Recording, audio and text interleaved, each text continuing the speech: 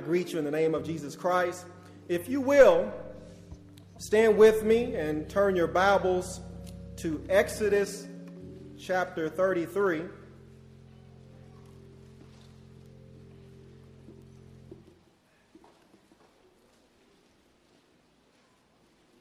Exodus chapter 33, we're going to start at verse 1.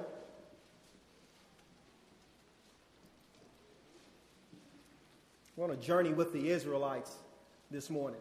Thank you, Lord. Exodus chapter 33. We're going to start at verses 1 and proceed through verse 6. Then we're going to drop down to verse 12 and proceed to 17.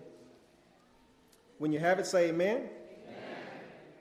And the word of the Lord reads, Then the Lord said to Moses, Leave this place, you and the people you brought up out of Egypt, and go up to the land I promised on oath to Abraham, Isaac, and Jacob, saying, I will give it to your descendants.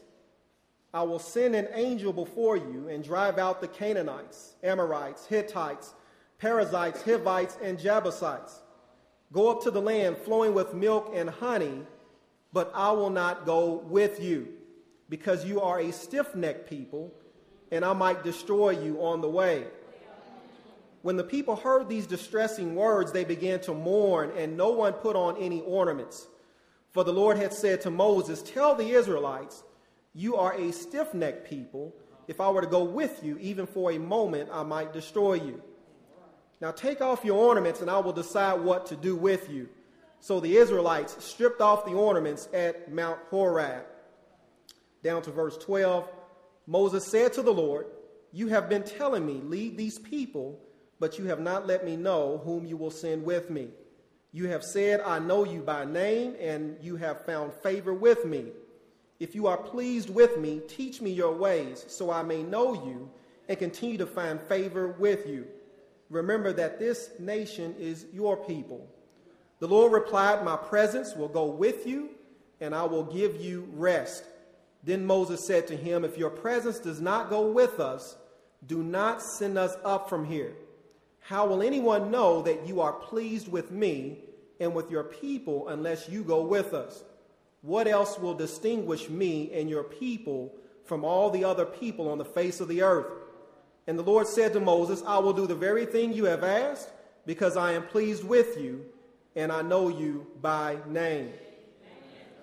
Our Father, our God, we come before you in the name of Jesus Christ, our Savior and our King. We thank you, Lord, for your word, Father God, for the encouragement, the edification, the exhortation of your word, Father God. We pray, Lord, that you will arrest our thoughts, arrest our minds, Father God, that we may receive your message clearly. I pray, Father God, that we not look to our neighbors, but that we may examine ourselves, Father God, and understand, Father God, what it is you are trying to tell us, Lord. I pray, Father God, that this will not simply be a message that is entertaining, but it may be a message, Father God, that draws us nearer to you, Father God, and helps us to walk in godliness, Father God, before you.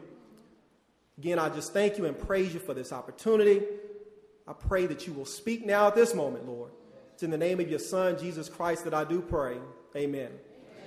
Amen. Amen. You may be seated. The title, the message this morning, Desiring God's Presence or His Presence. Desiring God's Presence, P-R-E-S-E-N-C-E, or His Presence, P-R-E-S-E-N-T-S. Today, more than any other time, especially in this country in which we live, we are prone to pursue material things, cars, homes, clothes, TVs, all these things, the stuff, money, instead of or in addition to pursuing the presence of the Lord. So my question is, what is your desire? Are you desiring God's presence or His presence? Are you worshiping God with pure motives? instead of desiring and worshiping God simply for who he is and the work that was already done on the cross by Jesus Christ? Are we seeking his temporal blessings instead of his spiritual blessings?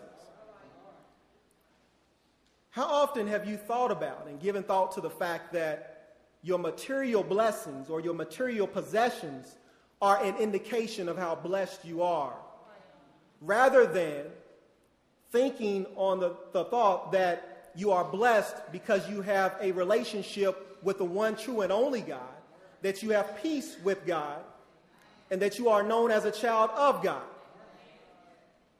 If you lost most of your possessions and even some loved ones in your life, would the presence of the Lord be enough for you? Would the presence of the Lord be enough for you?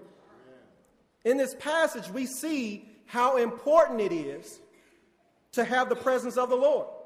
The Lord is letting us know that material possessions are not a substitute. They're no substitute for his presence. Amen. And reminding us that we should be thankful to God for our material possessions, but we should glorify him even more for the fact of who he is. Right. Amen? Right. And the grace in which we stand. And we better be careful. We better be careful to not mistake his presence for his presence. For there's only one gift that we should truly be thankful for, and that is the gift of eternal life. Amen? Amen. In this passage that was just read, we see that Moses and the Israelites, they're on their exodus. They have left Egypt, been successful by the power of God to flee from the Egyptians, and they're on their way to Canaan, on their way to the promised land. Amen? But they have resisted and rebelled against God, it seems like every step of the way. Every step of the way, they have resisted and rebelled against the Lord. They were not content with the Lord's presence. They were not content with his presence, even more so to the point that they fashioned idols, an idol in the image of a golden calf, because they weren't content with the presence of the Lord. They were committing idolatry, giving the attention and the glory to material things that was only fit to be given to God. Amen?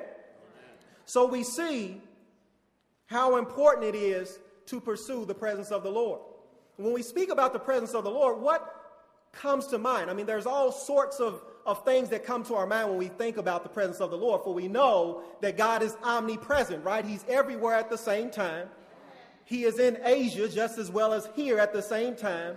He is not in time. He transcends time. He is outside of time. There is no past, present, or future with God. He sees all. Amen? And so when we think about the presence of the Lord, sometimes we may think about him being omnipresent. And that certainly is the case. The Lord is with us. He sees us. He sees everything we do. He sees the wicked and the righteous. He sees the good and the bad. But when I speak about the presence this morning, I'm speaking about it in the sense of experiencing the influence and the involvement of the Lord in one's life, in particular through the Holy Spirit, to the point at which nothing else satisfies us except for the presence of the Lord. When we look at what has taken place here, the Lord told Moses to go ahead and lead the people into the promised land. I mean, follow me. They're on their way from Egypt. They've rebelled against the Lord all the way. The Lord has been merciful to them, so they've probably taken God for granted a little bit. Right? Have any of us been there before? Taking God for granted a little bit. And they're on their way from Egypt. They're going into the promised land. The Lord tells Moses, he says, go ahead and go on into the promised land. Right? You go ahead and go on. I'm going to send an angel before you. He's going to wipe out the Amorites. He's going to wipe out the Hittites, Perizzites, all the Hittites. Everybody. Everybody who's a Tites, he's wiping them out. That's what he said, basically. He's going to clear the land out. Everything sounds good. right? I mean, the Israelites, they're going to have land. I mean, we're talking about a good land. We're going to have a permanent home, prime real estate. Everything's looking good. We're going to have land. They ain't even have to fight, right? The Lord said, I'm going to send an angel before you. He's going to take care of everything, right? So wait a minute. We get land. We don't have to fight for it. God is good, right? He's taking care of everything for us. Amen. Not only mention, we're not going to have to eat manna anymore. We're going to have we're going to have some food. The land is flowing with milk and honey. Everything is good. Not to mention that the food that they were receiving was choice food. I mean, it was heavenly food that no one else had. But they weren't thinking about that. We want to eat this manna. We want to fight. We're going to have land. Everything sounds good, but the Lord says something that shakes them up. He says something that shakes them up. For he says, go ahead and go on. Go ahead. I'm going to give you possession of the land. But he says, I will not go with you. I will not go with you. Possessions and things, material things, are no indication of God's presence. And so when the Lord says this, it just arrests the Israelites in their tracks. Everything sounded good up until that point when the Lord said, I will not go with you. He will give them possession of the land. He will fight for them, but he will not give them his presence. And why did the Lord respond in such a way? First of all, we see he responded because of their disobedience. He responded that way because of their disobedience. The Lord told Moses, if I go with you, I'm liable to destroy them. He said, I can't go with you because I will destroy you. He says, you're a stiff-necked people. Means, you're so hard-headed. He says, I can't go with you. So we see that one thing that is important for the presence of the Lord in our life is obedience. Obedience. Our obedience plays a big part in experiencing the influence and the involvement of the Lord in our life. And for that reason, the Lord said, I can't go with you.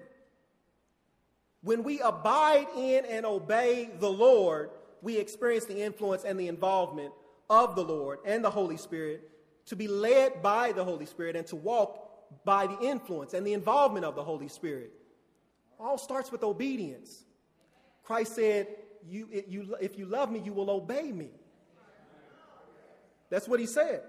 So when looking at the Israelites, we see a direct correlation with obedience in God's presence or their disobedience in God removing his presence. And it was only the mercy of the Lord that kept him from destroying the Israelites. I mean, think about it. The Israelites had the Shekinah glory of God. I mean, God was in the cloud. God was Shekinah glory. I mean, he was present with them. Right?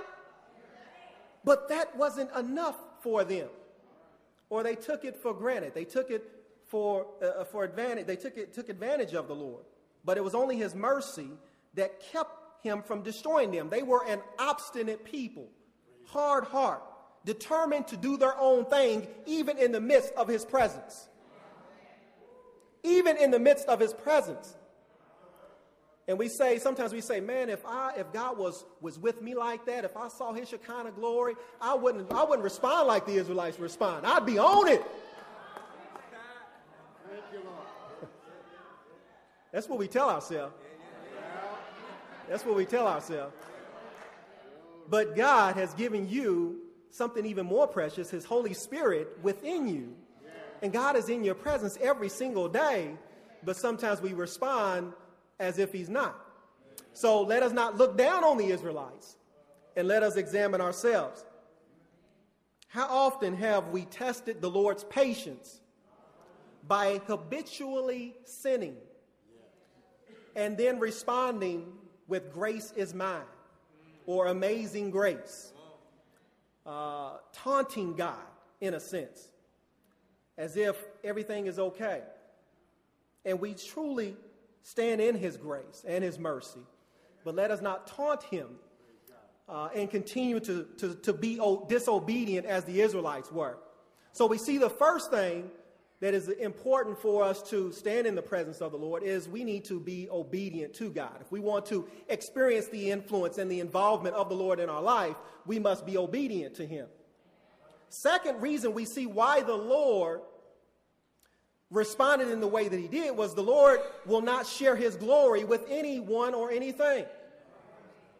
Isaiah 42 verse 8 says, I am the Lord, that is my name. I will not give my glory to another or my praise to idols. So it's not as though God can't compete. It's not that God can't destroy the idols. It's just, it's an insult to him that he even has to. That it's even spoken of in the same sentence. So often we want the Lord and something else. It's not that we don't want the Lord. It's that we want the Lord and something else with it.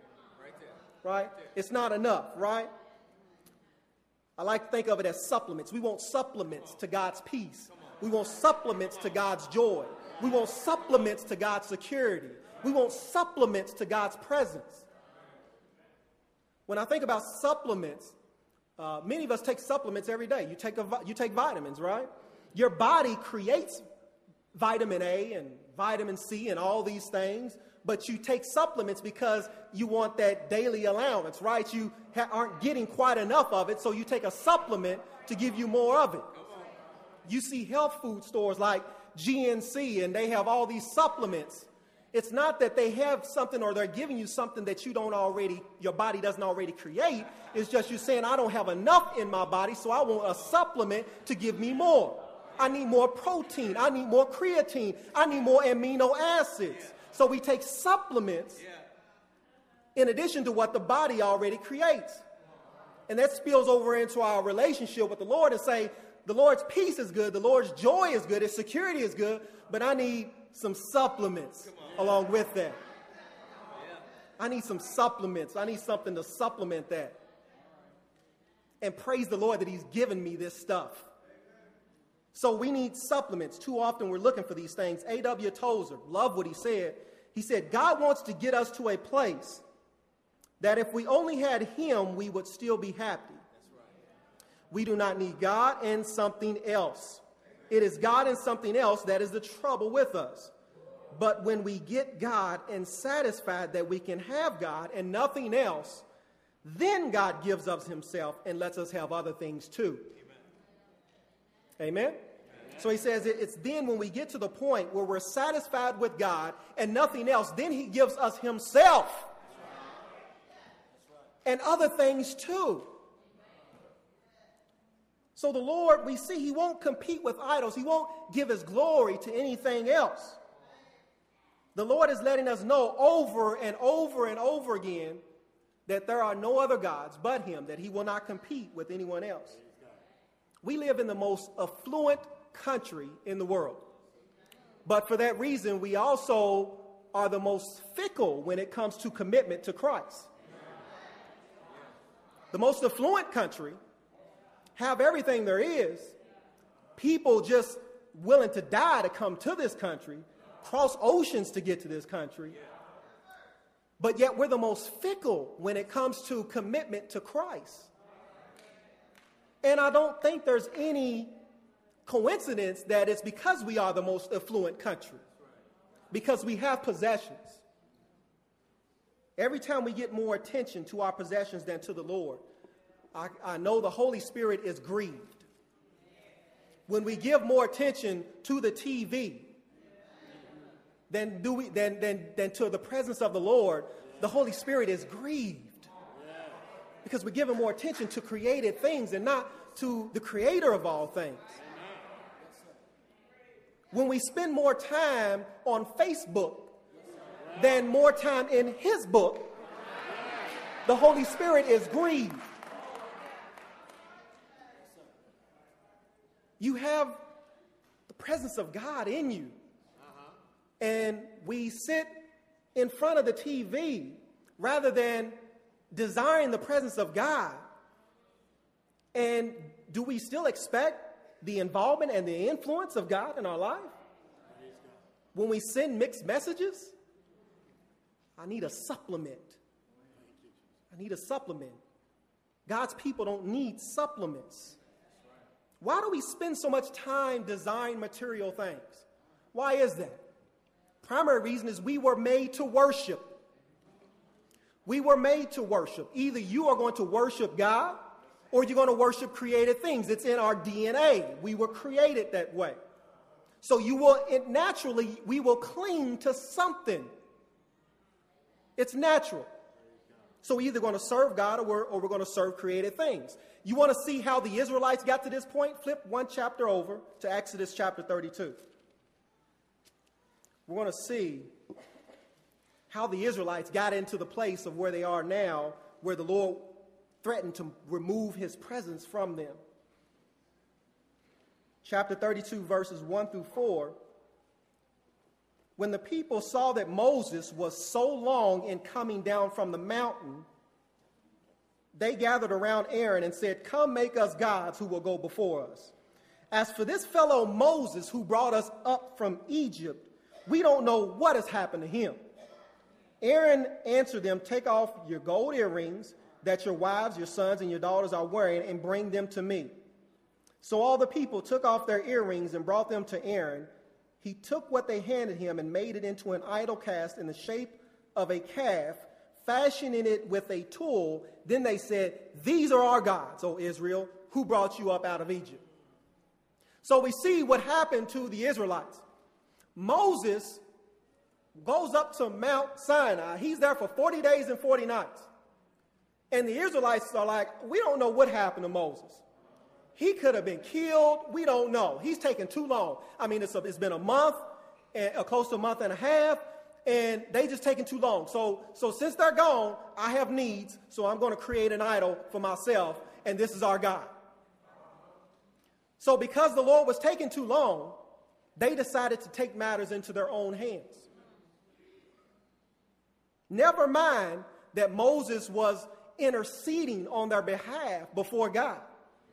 Never mind the fact that he was receiving instructions from God on how he can make a sanctuary so that he could dwell with them even more in their presence. So God was setting them up for something bigger and something better. But because he was taking longer than what they wanted, they said, "We're going to make idols our own self. We're going to make a God our own self because, I'm not joyful right now. I'm not happy. So I'm going to make another idol right here. We need something to look at. I need a God. So I'm going to make something because God is just taking too long." We see the same thing today. If the Lord doesn't respond in the manner and the time frame that we want, what do? Well, I prayed to God yesterday. I didn't get an answer today. So no answer means yes. So if God doesn't respond in the time frame that we desire, then we take matters into our own hands. Or if God doesn't do what we want him to do. And we see that again, Moses going 40 days, 40 nights. They said, "He's taking too long. He's taking too long." So we got to move on. If we don't feel the presence of the Lord, we get bored and impatient and put our interest in created things.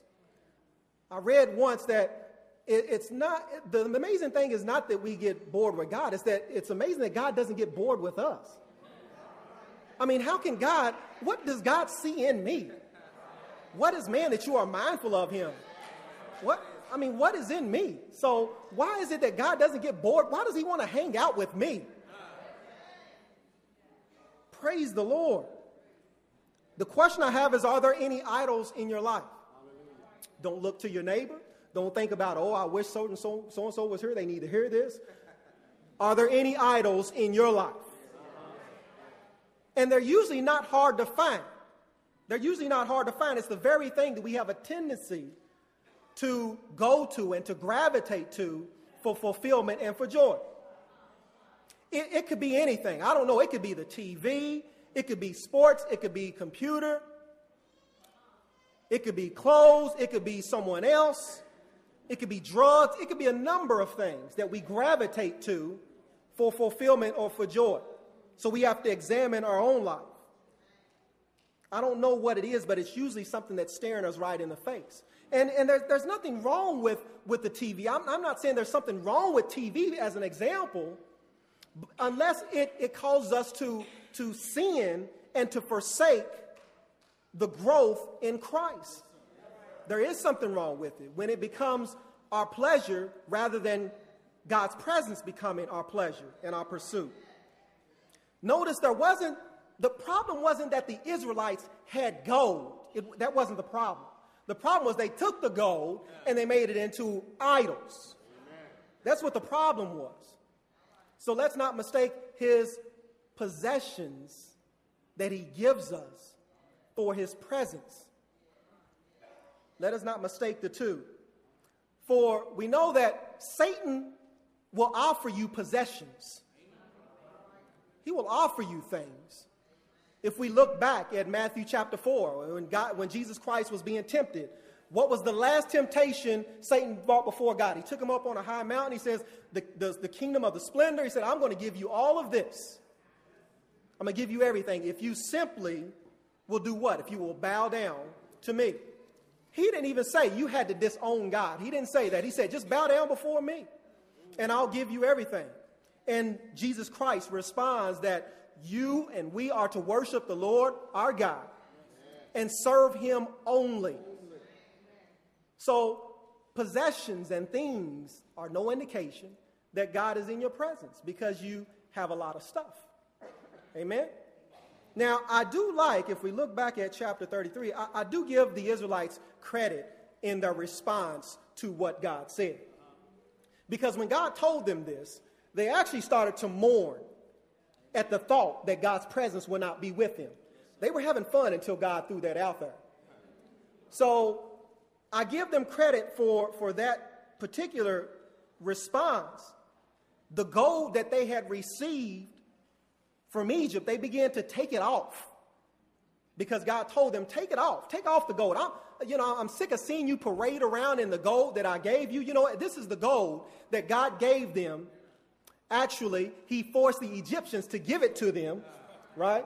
You don't believe me? Check back in Exodus chapter 12.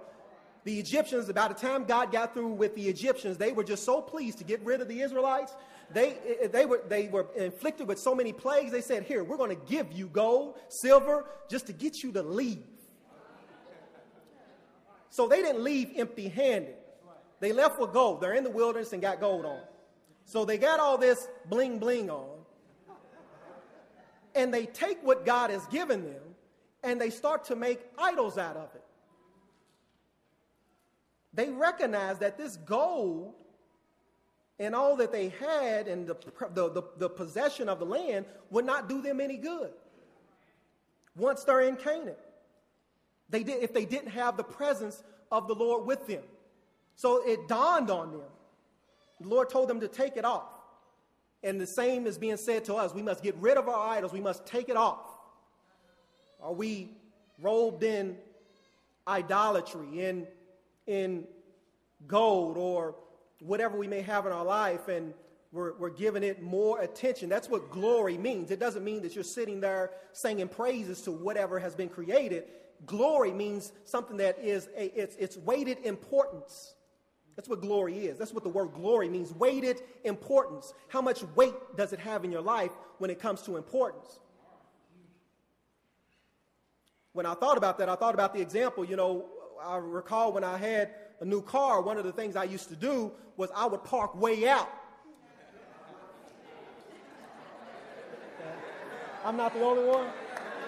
Okay. I used to park way out because there was so much clutter, so many other cars and things, bass carts and things that could damage the car, could put a ding in the car. I remember I parked way out. Nobody else out there. Came out of the store and the bass cart right in the side. Nothing else out there. My car was a magnet for the bass cart. But yet, God has given us something more precious, his Holy Spirit. Put it in us, and we will dwell in the midst of sin and not be concerned with how it affects us or affects God. We're more concerned, give more weighted importance to our vehicle. I know, because I've been there. But yet, when it comes to our spiritual self, we don't give it that much importance. So we will be in the midst of things that will give us a ding and just scrape a little stuff off here and there, and that's not a problem. But I'm going to park my car way out, even though we can't take it with us. So how much do we grieve the Spirit of God by our affection of things he has given us rather than he himself? The Lord blesses us with nice things, and rather than being more committed to him, we become less committed to him. Less faithful to him. This should force us to think about our motives, especially our motives for going to heaven. Right? The Lord said, I'm going to prepare a place for you, prepare a mansion. It's like, oh man, that sounds good. Are we going because God is there? Or are we going because of the things we will have in heaven? Are we going because a loved one is there, or are we going because God is there? I like what Minister Juma said. He said, when I go to heaven, I'm not going to be, I might be trying to look up for a few people, but they're going to be way down on the list. The first person I want to see is Jesus Christ. I want to see the hands. I want to see the scars. I want to ask him all about everything. I want to know some things. I'm just going to spend some time in the presence of God. Everybody else, they ain't going nowhere. So I'm going to spend time in the presence of God. What are our motives? Whom have I in heaven but thee? Earth has nothing I desire but you. My heart and my flesh may fail, but the Lord is the strength of my heart and my portion forever. I love that. Psalm 73. If you read the beginning of that psalm, he's focusing on the material things and what everybody else has. And he says, Lord, it just don't seem right.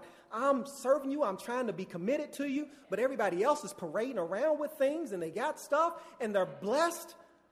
Is something wrong here? But then he says, I remember what lies ahead for them. I know what is to come. And he could say this psalm right here, that regardless of what goes on, he says, whom have I in heaven but you? Heaven has no one else but he desires. His flesh, his heart may fail, but God is his portion forever. May that be our song. Moses' response to what God says reveals a great deal about his perspective and him having the right perspective on the presence of the Lord and to desire the presence of the Lord. For we see when God told Moses that he was not going to go, Moses said, you don't go, we don't go. You don't go, Lord, we don't. Ain't no sense in even sending us up from here, having an angel fight for us and clearing everything out, because we won't have peace when we get there. If your presence isn't with us, then we might as well just stay where we're at right now. So Moses had the right perspective. He said, the land without you, Lord, is useless. Our houses without God is useless. Our cars without God is useless. Our clothes without God is useless. The TV without God is useless. All these things are useless. Possessing these things is useless without the presence of the Lord. They cannot give you eternal life. They cannot give you peace. They cannot give you joy. They cannot give you security. Our possessions are no substitute for the Lord's presence. There are three things that this passage reveals to us about the Lord's presence, and I want to highlight those. There are three things that this passage reveals to us. First of all, we see that the presence of the Lord provides direction. The presence of the Lord provides direction. Somebody say direction. I like what Matthew Henry said. He said, divine direction is the best evidence of divine favor. Divine direction is the best evidence of divine favor. I know that I have God's grace upon me when I'm receiving direction from the Lord. The Lord told Moses and the Israelites to go on up to the land, to move on, but he will not be with them because they had taken his presence for granted. More than just understanding the importance of the Lord's presence, Moses demonstrates one of the most important traits to being led by God. God gives direction, but are we willing to be directed? And so Moses reveals an important trait of one who's looking to be led. First of all, we see that humility is a key to being directed. And we can say that truly about, when it comes to humility, you can say that about anything when it concerns our walk with God. Humility plays a key part in everything. The humility certainly plays a part in this situation. Humility demonstrates our desire to be led by God and the wisdom to know we need to be led by God. Humility demonstrates our desire to be led by God and the willingness or in the wisdom to know we need to be led by God. Psalm 25, 8 through 9 says, "Good and upright is the Lord. Therefore he instructs sinners in his ways. He guides the humble in what is right and teaches them his ways." He guides the humble. That's what it says. Moses recognized he wasn't fit to lead the Lord. Moses gets a lot of stuff sometimes because when God first came to him in the burning bush and God told him about what it is he wanted him to do, and Moses had all these excuses and whatnot, and a lot of people say, man, you see the burning bush, just say, yes, I'm going to go. You all know just as well, you all would have been making up every excuse you could. Lord, I can't talk. I got arthritis. I ain't going to make it. But I give Moses credit in some regard, and because he revealed his humility that he knew he couldn't do it on his own, that there was nothing in himself that would lead him to being successful at doing what God had called them to do. And he reveals it here in these first few passages, verse 12 and verse 13. He says, lead these people, but he says, but you have not let me know who you will send with me. So Moses, he reveals that, Lord, I can't do this unless you're there. I need your influence. I need your involvement. Isaiah 30, verses 21 through 22 says, whether you turn to the right or to the left, your ears will hear a voice behind you saying, this is the way, walk in it. This is the way, walk in it. Then you will defile your idols overlaid with silver and your images covered with gold. You will throw them away like a minstrel cloth and say to them, away with you. That's what Isaiah said. But, when we look at direction and getting direction from the Lord, we will get direction from the Lord, but we pick and choose what direction we want to get. We pick and choose, like we're going into the grocery store or something. Yeah, I want that. I don't want that. So the problem is we have a tendency to pick areas in our life that we want to receive direction in. That's a problem. And there are times when we might be on the verge of entering into our own Canaan without the Lord, and then things start to go south, and then we wonder, why is everything working against me now? Why am I having so many problems? Why am I having so many troubles? Well, because you entered into your Canaan without the presence of the Lord. And the Lord's will is not with you. That's the reason why you're having so many problems, and God is disciplining you because you did not listen to his direction. How many of you, if you like me, have been there before, you've thought about seeking direction from the Lord, right? You thought about seeking direction from the Lord on something that you really, really wanted.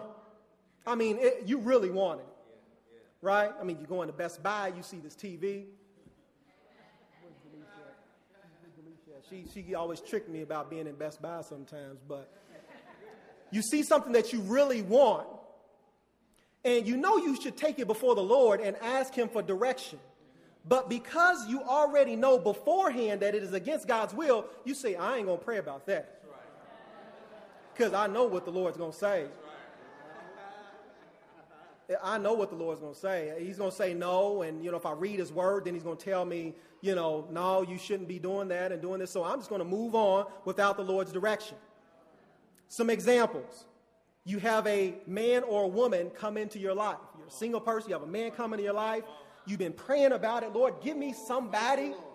I want somebody who is, who treats me right, doesn't dog me, and just cares about me. And you've been praying about it, and somebody comes into your life. But you're not sure that they're a Christian. and you ain't trying to bring it up in the conversation because you ain't trying to scare them off. You've been looking for somebody for a while, and you ain't about to bring up Christ in your conversation and letting them know where you stand. So I'm going to get them on the hook for a little while and pull them in, and I'm not going to be going to the Lord because I already know what God says about being unequally yoked. I already know. But maybe he's a Christian. Maybe he is, so maybe we're not unequally yoked.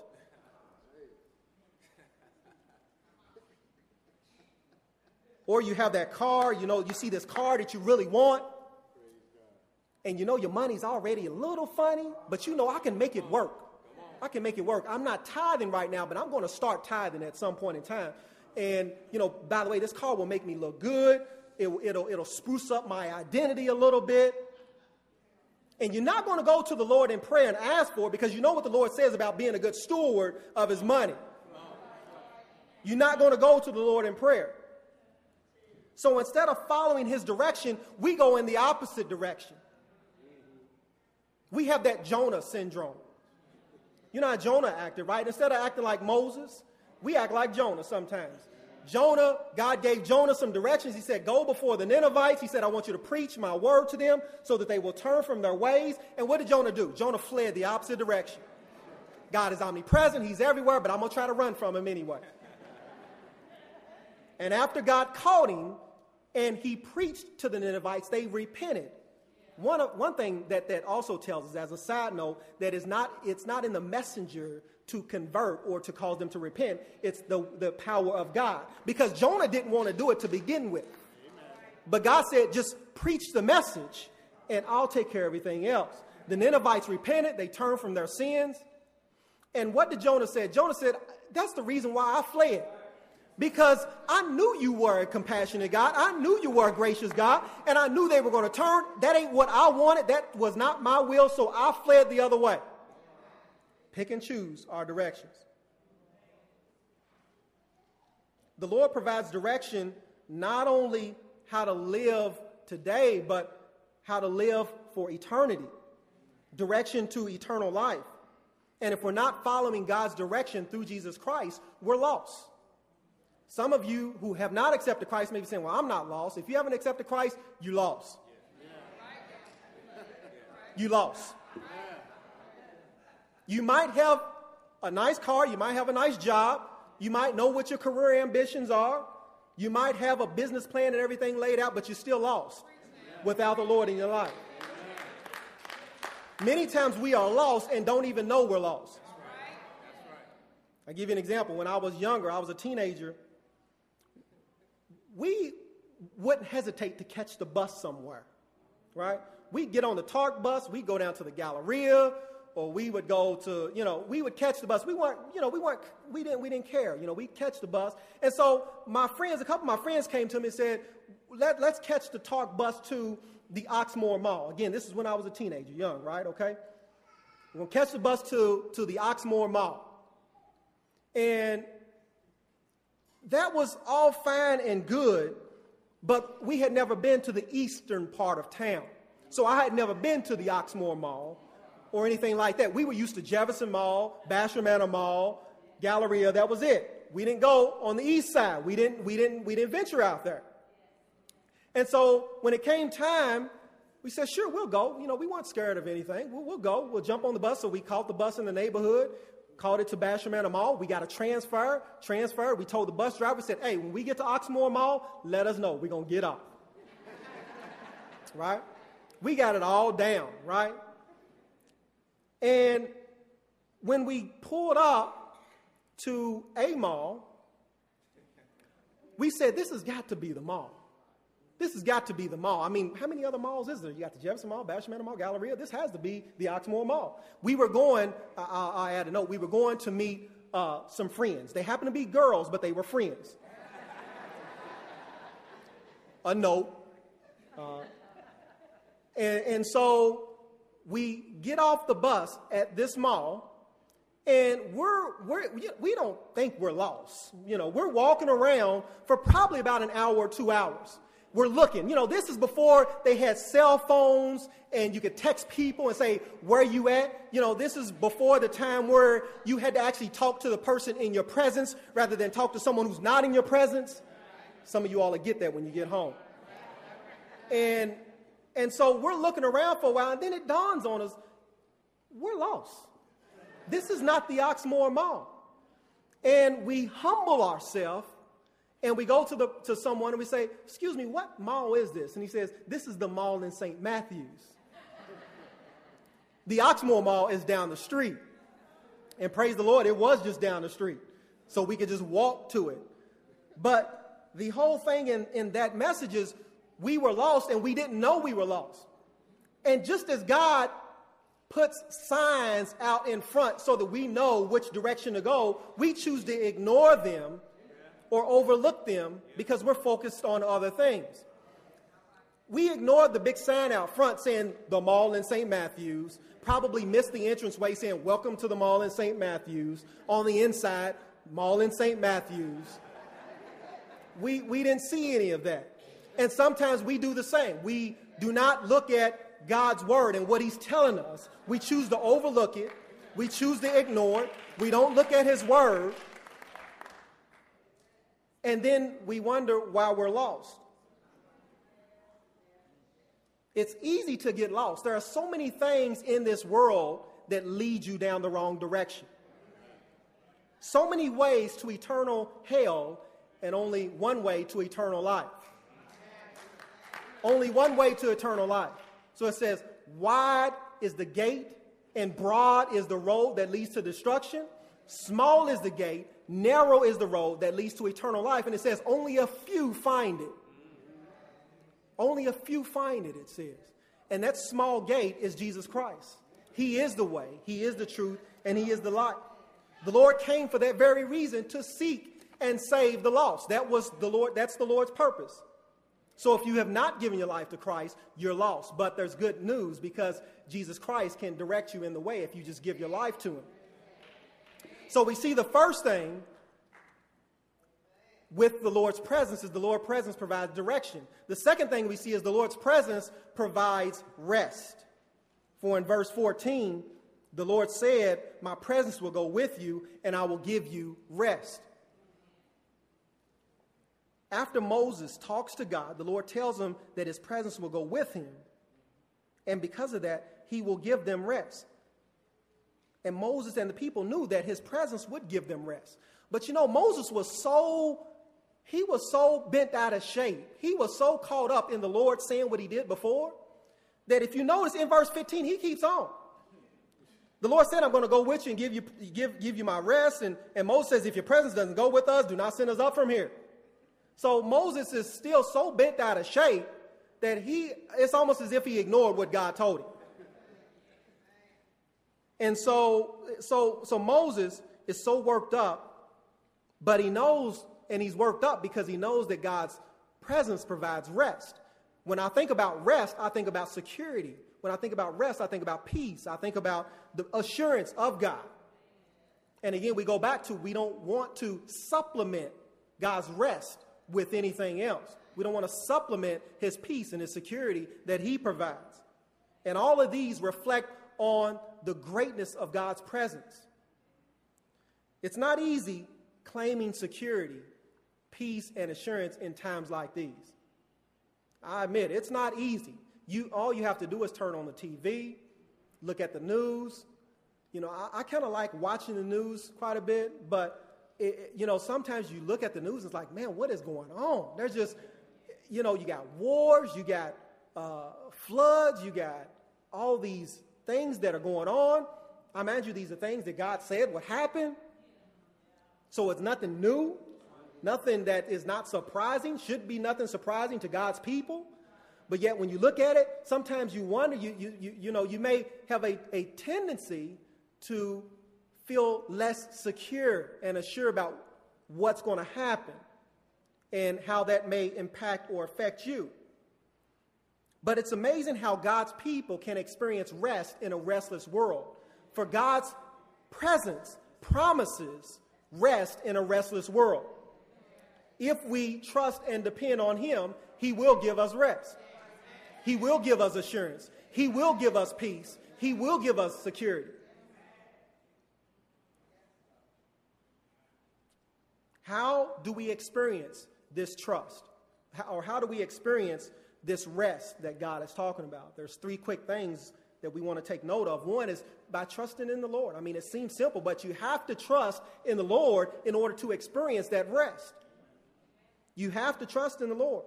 We can't have rest trusting in ourselves or in other things because they will always let us down. You can't have peace depending on something else outside of God. We will be disappointed every single time. Secondly, being content in the Lord. You have rest when you learn how to be content. We saw that this morning in Sunday school. Paul said, I've learned through all things how to be content. Right? I've experienced the highs, the lows. I know what it is to go without, to have plenty. But I've learned in all things to be content. And if we can learn how to be content, we will experience the rest and the assurance that God provides. Thirdly, obeying the Lord. We experience rest when we obey the Lord. The Lord gives strength to those whose hearts are fully committed to Him. So obedience, as we saw before, plays a key part in His presence being with us and therefore us experiencing the rest that He offers. Amen. Our souls can only find rest in God. There are some great imitators in the world, I may add, that appear to provide rest and security, but they fall far short of bringing us everlasting peace. Psalm 16, verse 8 through 9 says, I have set the Lord always before me, because He is at my right hand. I will not be shaken. Therefore, my heart is glad and my tongue rejoices. My body also will rest secure. Rest and assurance. Can you see Moses' assurance in the Lord? He's like, Lord, if you just go with us, everything will be okay. The land is not enough. If your presence is with us, everything will be okay. So Moses is assured of that. Moses is depending on God. And never mind that Moses was not enthused about the angel, right? This angel, one angel, he says angel, not angels, but he says angel will go before you, will slay everybody. Moses wasn't enthused about the fact that there was someone else that was going to go before them because he knew that there were no substitutes for the presence of the Lord. Even though the angel was going to go, he says, if you're not there, there are no substitutes. Heavenly beings are nice, but Lord, we want you. We want your presence. We are at rest when we have assurance of His presence and His presence alone. We are assured of His presence and influence on our life if we abide in Christ. Christ said, if you abide in me, I will also abide in you. So we want that presence. It requires us to be obedient and to trust in Him. So the first thing we see, again, is the presence of the Lord provides what? What was that? Direction. Secondly, we see the presence of the Lord provides what? Rest. Amen. Direction, rest. Third, we see that the presence of the Lord makes all the difference. Presence of the Lord makes all the difference. Moses knew that the presence of the Lord is what makes all the difference in the world. That tilted the scale. That if you got the Lord with you, if you got God with you, that makes all the difference. And the Lord chose the Israelites to be different, right? And Moses knew that. That's the reason why he responded in verse 16. He says, how will anyone know that you are pleased with me and with your people unless you go with us? He knew that God was the one who made the difference. Christ is the one that makes the difference in our life. And he says that what else will distinguish me and your people from all other people on the face of the earth? It's not the cars that makes me different. It's not my clothes that makes me different. It's not my home that makes me different. He said, it's the Lord Jesus Christ that makes me different. He makes me different. God has chosen you and me to be set apart for His glory. To be different from everyone else. To be different from everyone else. To be different from everyone else. To be set apart. Be ye holy as I am holy. That's what he's calling us to do. It's easy being like everyone else, but it takes the Lord to be different from everybody else. It's easy being like everybody else. Jesus Christ died on the cross so that we would be different than everybody else. He died on the cross so that we would be in the world, but not of the world. He died on the cross so that we may glorify God and be different than everyone else, so that the world will come to know who God is through Jesus Christ. You are a royal people, a holy nation, a people belonging to God, that you may declare the praises of him who called you out of darkness into his marvelous light. Once you were not a people of God, but now you are the people of God. Once you had not received mercy, but now you have received mercy. Peter hit it right on the head when he mentioned that verse. For his church, God's people, we are a royal people. We are a royal nation, a holy nation. Nothing else sets us apart except the blood of Jesus Christ. Nothing else. Be different by accepting Jesus Christ into your life and experiencing the presence of God in your life. Be different. I pray that you will desire God's presence more than his presence. And if you have not accepted Jesus Christ into your life, experience the presence of God by accepting Jesus Christ as your Lord and Savior. Amen. Our Father God, we give you all glory and honor. Thanking you, Father God, for this message. I pray, Father God, that we desire nothing but you, that we will be satisfied by nothing and no one but you, Father God.